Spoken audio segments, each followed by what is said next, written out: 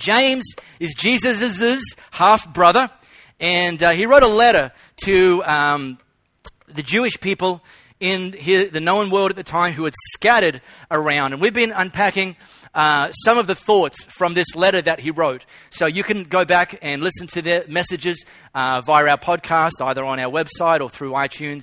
And encourage you to do that if you weren't here. But of course, you can always access them and to have another listen and let God speak even more to you. I want to continue with another key theme from James, but let me preface it with something that Solomon wrote in the ancient book of wisdom called the Proverbs. And one of the Proverbs that Solomon wrote, now Solomon is considered to be the wisest person who ever lived except for Jesus. So he's someone worth listening to if you want to have wisdom, if you want to grow in wisdom, gain more wisdom. Here's something that Solomon wrote. Very, very simple, very, very punchy, but don't underestimate the potency and the importance of these words. He said, words kill, words give life. They're either poison or fruit. You choose. And it's a theme, this idea of our words it's a theme that is repeated throughout the entire Bible by various writers in various settings. And the theme, I describe the theme using three very simple words. One phrase, words create worlds. Simply, words create worlds. The sort of words that we choose to speak will have an incredible impact on the type of world that we create around us. In our families, in our workplaces, in our church, in our marriage. In every setting, our words create worlds. Louie, she mentioned she's been doing prac at a primary school just down the road for the last 2 weeks. And she came home on Friday afternoon just a little bit heart sore is kind of how I would describe it. And she went on to tell me that she'd had this incredibly kind of frustrating and sad thing happen on Friday. And one of the little boys in her class, he came running up to her in the morning, and he's crying. And Louis described him as this little nugget of a kid, like, minus 1% body fat. He's like, super active. And he comes up to Louis and he hugs her leg and he's crying, oh, Miss Pizzolante. And she's like, what's wrong, honey? What's wrong? He says, this particular girl called me a big fat pig. And this kid's devastated, right? Because words create worlds. They're either poison or fruit. You choose. And this mean-spirited girl had chosen poison. And it reminds me of how untrue the little ditty, sticks and stones may break my bones, but words will never hurt me, how incredibly untrue that is. Because many of us have had physical wounds heal a whole lot quicker than some of the emotional wounds that poorly chosen words have inflicted on us. And so little Junior here, he's in tears because he's been called a fat little pig by this girl. And Louis was able to encourage him and so on. And through the day, his spirits picked up. And it came time for home time.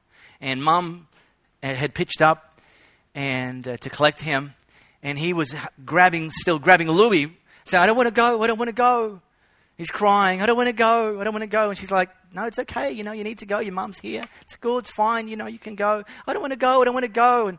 And he said, no, come on, honey, you can go to your mum and she'll take you. And he broke away from Louis and he starts to mosey over to his mum. And it then became very clear why little Junior didn't want to leave Louis, who had been creating a world around him through the 2 weeks there. And on that particular day, a world of life, a world of fruit. When Mum says, stop your whinging. What are you crying about? Get over it and get in the car. Right, gee, that solved the mystery of why Junior didn't want to leave Louie's world and enter Mum's world. Now, I'm not trying to judge Mum, but I'm using that story to reinforce, and we should just be nodding our heads. Of course, Junior wanted to be around Louie's world and not around Mum's world, because words create worlds. They're either poison or they're fruit. You choose. They kill or they give life. Well, James had a lot more to say about it. And let me unpack something that he said. This is a metaphor rich. Whenever you read something, particularly the Bible, and a metaphor or a principle is repeated by multiple metaphors, you know that the writer is trying to drill it in because it's super important. So James is like, you'll see a list of metaphors. He's like, if you didn't get this one, here's another one. And if that still didn't spin your propellers, here's another one. So here we go. This is something that James wrote about our words. A bit in the mouth of a horse controls the whole horse. A small rudder on a huge ship in the hands of a skilled captain sets a course in the face of the strongest winds. A word out of your mouth may seem of no account, but it can accomplish nearly anything or destroy it. It only takes a spark, remember, to set off a forest fire. A careless, wrongly placed word out of your mouth can do that. By our speech, we can ruin the world, turn harmony into chaos, throw mud on a reputation, send the whole world up in smoke, and go up in smoke with it, smoke right from the pit of hell. This is in-your-face writing from James. Now, he was writing it to a people group 2,000 years ago, but these principles are just as important today as they were back then. Now, here's what I'm going to do. I'm going to unpack a few of the things that people can do that demonstrate that their words are poison and not fruit. And I'm going to do that, and when I'm doing that, I'm going to be looking at you. Because that's what good communicators do. But I'm thrilled, as the leader here at Elevate Church, I'm thrilled of how well you guys do at speaking life. This is not a reactionary message. This is not me having heard all these bad stories. Well, I better preach about the stuff that, this is a peacetime message. This is putting a fence at the top of the hill message, so we don't need to send the ambulance to the bottom message when we've destroyed lives. And having said that,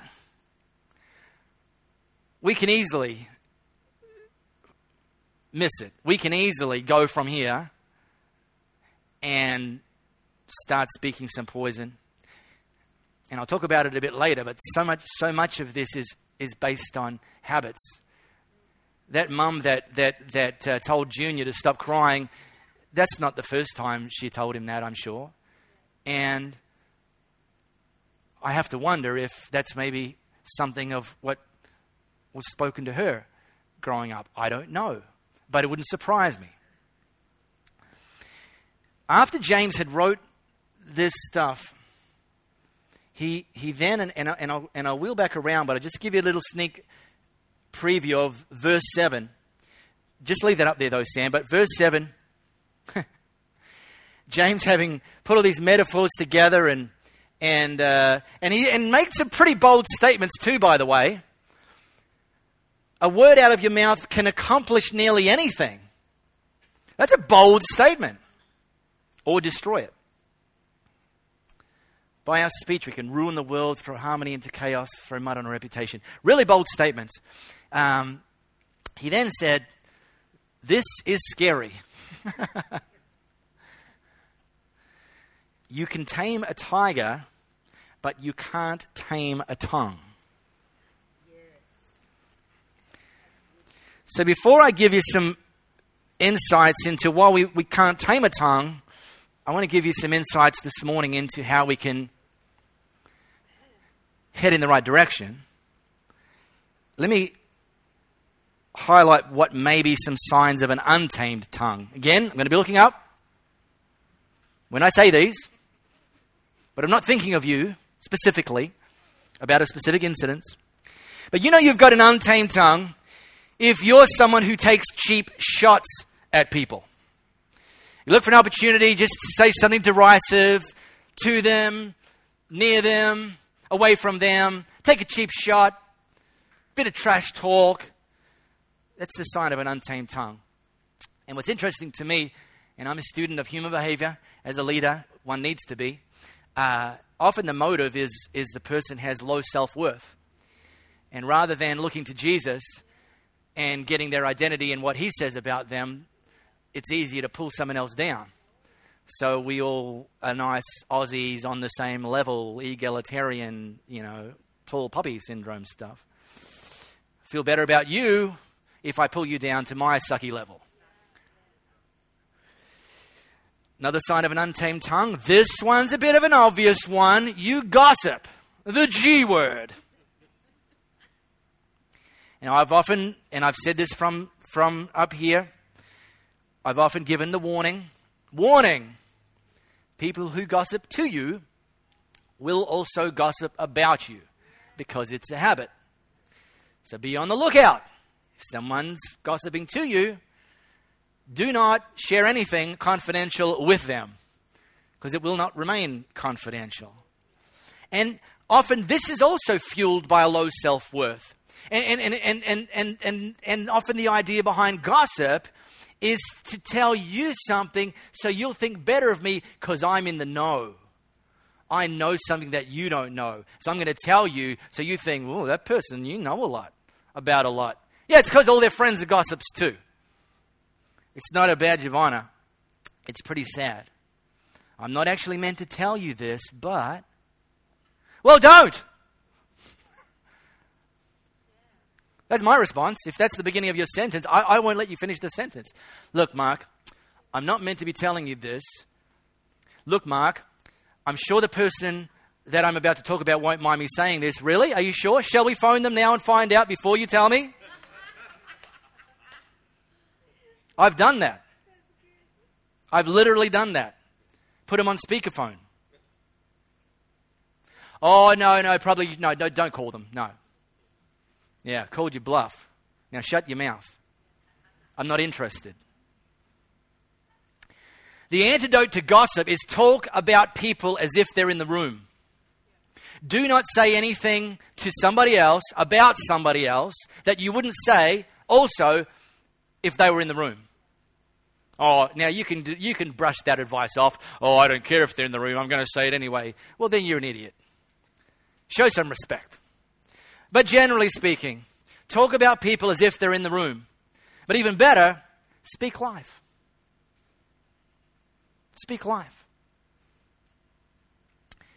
You know that you have an untamed tongue if you repeat rumors. Rumors are rumors. They're not facts. They're rumors. And by the way, if you're someone that spreads rumors, you're an idiot because it's probably not even true. And if you go around speaking like it's a fact, it makes you look like a bozo. Did you hear? I heard a rumor that. Now here's an antidote that I've developed in my life, an antidote. Because actually often the rumor is brought to you disguised as them seeking some facts. I've heard that. Do you know if it's true?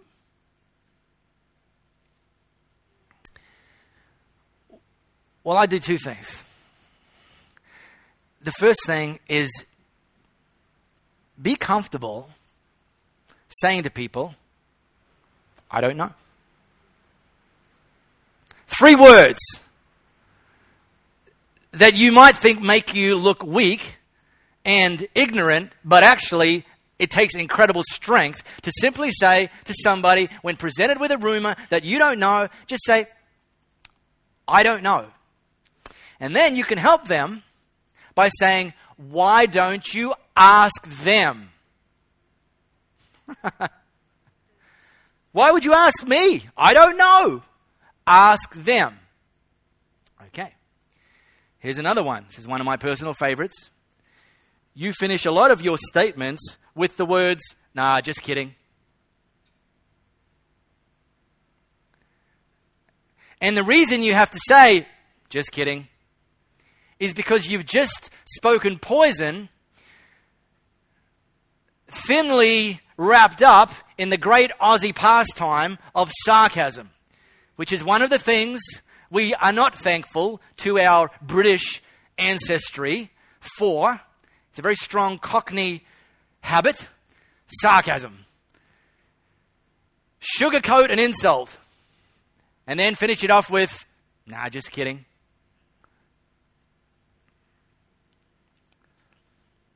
It's one of my personal peeves for two reasons. I'm going to share the second reason shortly. But one of the reasons is sarcastic people don't build influence. They erode influence. And often they don't even realize it. Because words create worlds. And even if it's sugar-coated, it's still poison to the speaker and to the listener. And so we can't build influence if we're people who speak sarcasm. One of the important things of an influencer is that people around you know where they stand at all times. It requires consistency. As a leader, it requires consistency. I don't want the people around me having to second guess, having to tread on eggshells, having to say, what did he really mean by that? My goal is when I speak with you, you know exactly what I mean. There's no hidden agenda. There's no sugar-coated, harsh comment. And it builds trust. It builds a foundation of trust. Because here's the thing. If you've got a track record of being sarcastic, when you actually do say something life-giving, the hearer isn't sure if you mean it. Did he really? Did he hear it? Or was he trying? Oh, I don't know.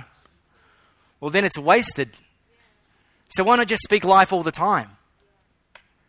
And build a platform of trust. And so that when you speak life, people are like, oh, I love that person. They speak life. Love being around them. Something about them. Can't always put my finger on it. You know what? Words create worlds. That's why Junior didn't want to leave Louis. He wanted to be around life-giving words, not poisonous words. I'll throw in a little one that James, kind of in his multiple metaphors, didn't speak to, and I'm not going to have time to address it this morning, but even self-talk. The words you speak to yourself about yourself, even that creates worlds. Can be poison or fruit. I haven't got time to go into that, although I'll be wheeling back around to a principle that you can apply to what you speak. But let me throw another one in the mix, which kind of James's words predated. James was talking about face-to-face communication because most of the communication at that time was face-to-face. Okay, they didn't have emails and text messaging and so on. We've got this whole nother layer of how our words can create worlds. It's called social media. Facebook, Twitter, Instagram, so on and so forth. Plus text messages, plus forums and blogs that nameless, faceless cowards can post comments to, and so on and so forth.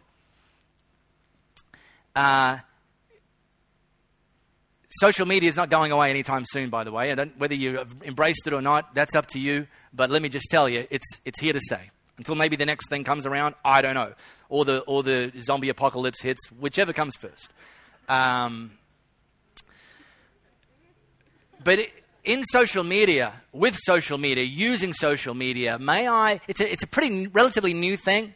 So a lot of people haven't quite got their heads around how to use it to build worlds. Let me give you a couple of guide rails that I apply, that I've personally developed for myself, and they may trigger some thought for you. Do you even have some guide rails for how you use social media? What's in, what's out? What do you do, what don't you do? If you don't, I would encourage you to put some guide rails in place. My guide rails are very, very simple. Two things that guide everything that I do or don't put on social media. Because words create worlds. Speak life. Be wise. That's it. Not complicated. But if I'm going to post something to social media, it has to definitively check both of these boxes, or it doesn't go on there. Is this going to speak life? And is it wise for me to put on there? Does it reflect me, my personal brand, the influence that I'm trying to build, the Jesus that I'm trying to represent? That's as simple as that. So it doesn't have to be your guide rails. It might be, but have them, because words create worlds. Well, here's the thing. James went on to say, this is scary. You can tame a tiger, but you can't tame a tongue. It's never been done. Well, that's not very helpful, is it? I can't really get my words under control. And James says, well, guess what? There's no solution. Oh, thanks a lot. Real encouraging. Good one, Jimmy.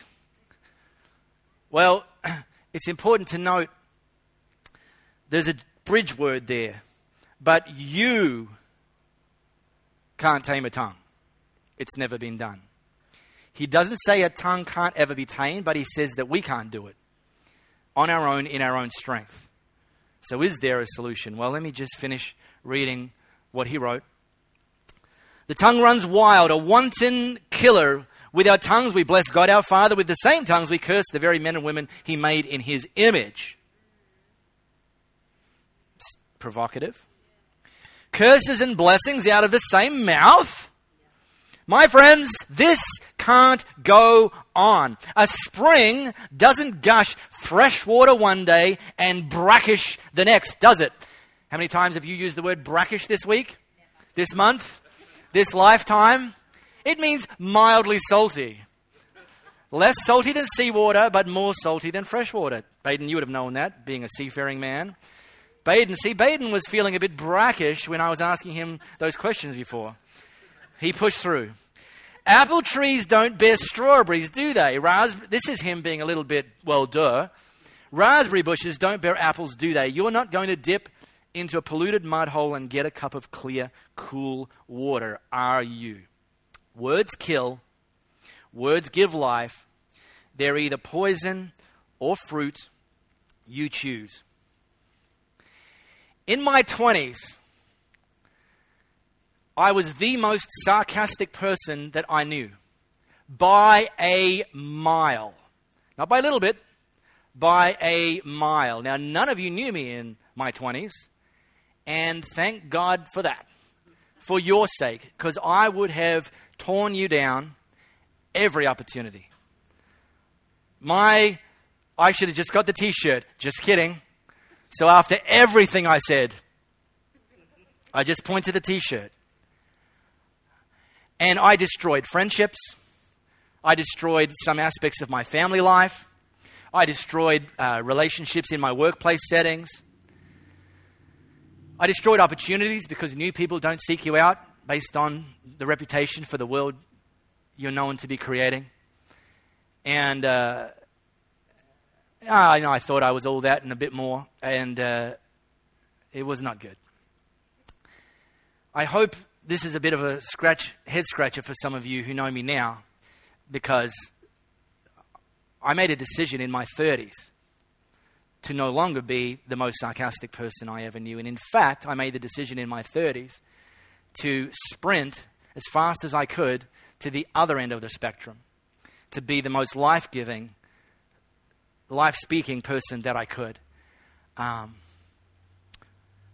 Words kill.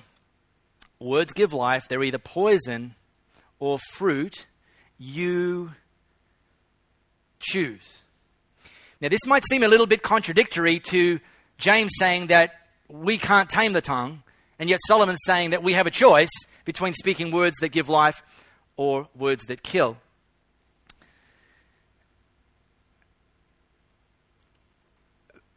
But as I highlighted, James said you can't tame the tongue.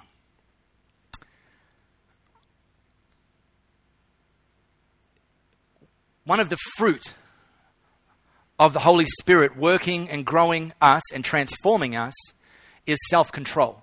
That the Holy Spirit in us can actually block or reroute some stuff and cause us to be transformed. Now, two words that if you're someone who struggles with speaking life versus speaking words that kill, two words that are going to help you enormously. The words are brain plasticity. Or you could use one word, neuroplasticity, but we'll stick with two.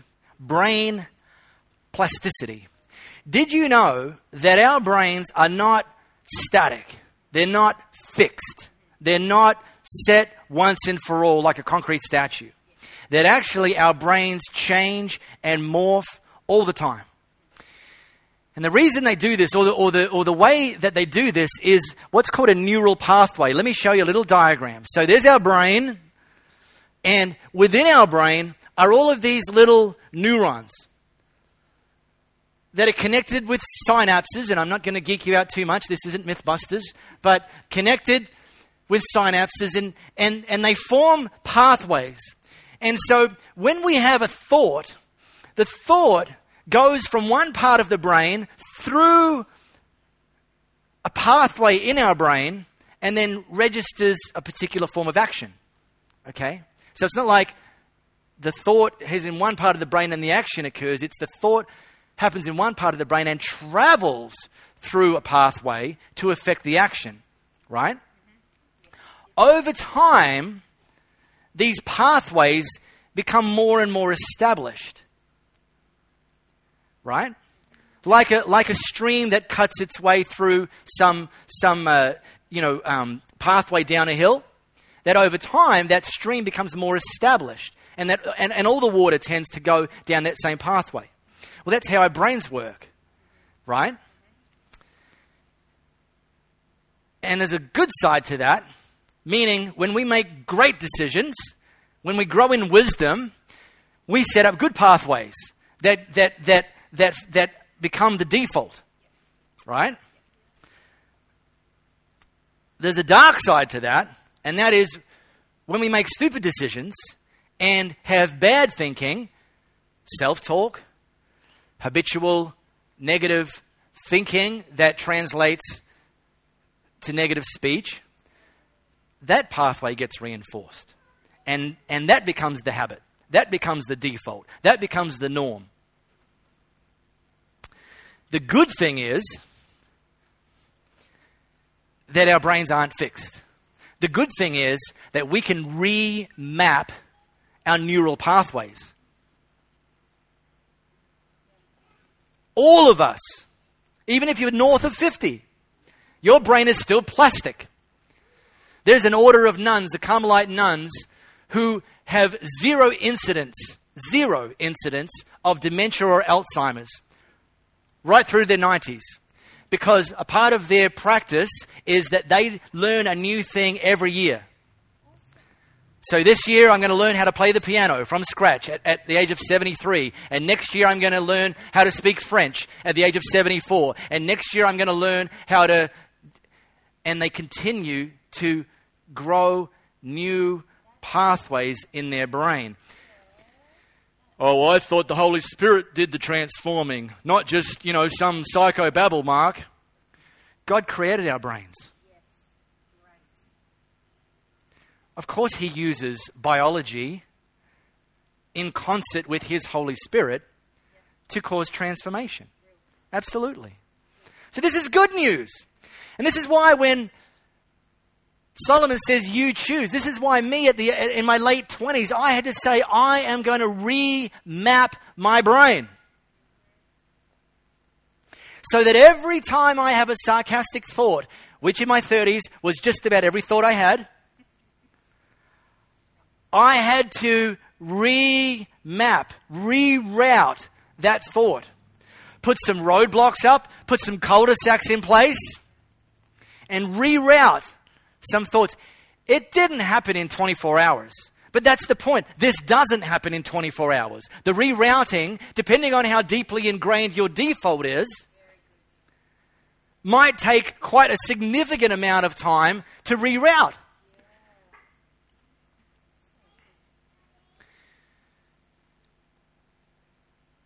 So there's two words that you're going to have to carry around with you. Patience and persistence. I'm 45. I still have an occasional sarcastic thought. I don't like that I do, but I do. And I still have to put the roadblock and go, the traffic doesn't flow this way anymore, brain. That way, off you go. And either that thought just gets shut down, or better still, replace it. Create a new pathway.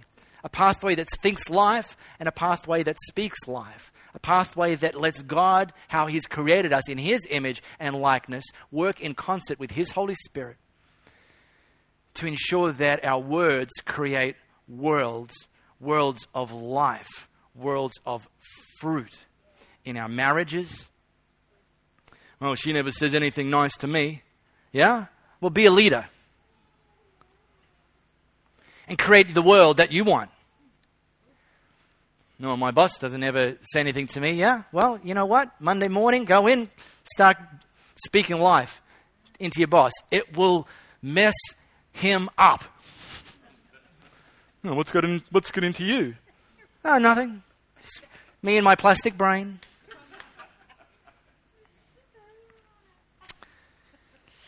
Hey, we want to give you an opportunity to make a decision to follow Jesus this morning as well, because it actually all starts and finishes with Him. Oh. Well, I got some good news. Okay, Mandy wants me to keep preaching. I love Mandy. But that may not be unanimous. Look, I'm going to preview in a moment what's coming up next week, and you're going to want to be here for that. But I think we say the most important thing we do every time we gather as Elevate Church is give people an opportunity to follow Jesus. Give people an opportunity to make Him their Lord, to put their faith in Him. 2,000 years ago, Jesus came to this earth, abandoned heaven, came to earth as a man, died a brutal death. But He did that to take our place. See, the things that we do that disappoint God, if we were judged for them, if we were punished for them, it would be ugly. And Jesus said, you know what, I'm going to actually take the blame for that. I'm going to take it on me. And so you don't actually have to experience that punishment. But what you have to do is you have to trust me, you have to believe in me, you have to follow me, you have to put your faith in me, you have to say, hey, Jesus, I want you to be the Lord of my life, which is a big word. It's a big decision, but it's the most important decision you'll ever make, and we want to give you that opportunity right here, right now. If you've never said, Jesus, I want to put my faith in you, I want to put my trust in you, I want you to be my Lord. If you've never made that decision, right now I just want you to put your hand up, make that decision, but put your hand up and say, yeah, that's me. I'm making that decision right here, right now, to make Jesus my Lord. And when I see your hand, you can put it down. That's all we're going to do. We're not going to freak you out. But you're saying to Jesus, yep, I'm making that decision this morning. So really quickly, we don't want to miss anybody. Just put your hand up. You say, that's me this morning. I'm making the decision to follow Jesus, to put my faith in Him. And then we'll just pray real quickly. Fantastic. You can put your hand down. Well done. Brilliant. Love it. Good on you, sweetheart. You can put your hand down. Absolutely fantastic. Let's pray. I want us to all pray this prayer. And this isn't a funeral home, by the way. 2 people just came to life in Jesus. So let's pray like we actually understand that, shall we? Dear Jesus, this morning, I put my faith in you. Thank you for dying in my place. For forgiving me. For giving me a brand new start. From this day, I commit to follow you for the rest of my life as my Lord and Savior. Amen. How about we celebrate with those 2 people? Absolutely brilliant. Now, Mandy and friends, this hashtag, this word Breakthrough 2014, to catch you up if you haven't heard the story. In December last year, I really felt God speak that word breakthrough to me for us. That there are individuals and then collectively this year we would see breakthrough. And man, I could put out a list of breakthroughs that we've seen in individuals and collectively. Absolutely brilliant. The good news is though, 2014 ain't over yet. And so if you still need some more breakthrough, guess what? God's got your number. One of the things that we've oriented is our teaching is towards breakthrough. God brings the breakthrough, but we can position ourselves to be better ready for the breakthrough, right? There's a very simple principle in the Bible. The horse is prepared for the day of battle. That's our job. But victory belongs to God. But if you don't prepare the horse for the battle, we're not giving God anything to work with. So we've been speaking, teaching, and one of the big things that we need in order to break through, to see breakthrough, is increased faith. All right? And I'm seeing that water level of faith rise week on week, month on month, and stories about faith and stories about, boy, we can't explain this. It's only God that can explain this. Next week, and for the next 5 weeks, we're going to be teaching about faith from the story of a dude named Elisha. And the title of the next 5 weeks teaching is Elisha. I know, it's incredible how we come up with these titles. And the subtitle is A Tale of Ridiculous Faith. So if you don't know anything about the life of Elisha, be here. If you think you know everything about the life of Elisha, you don't. So be here. And here's a little sneak preview of some of what we're going to be exploring.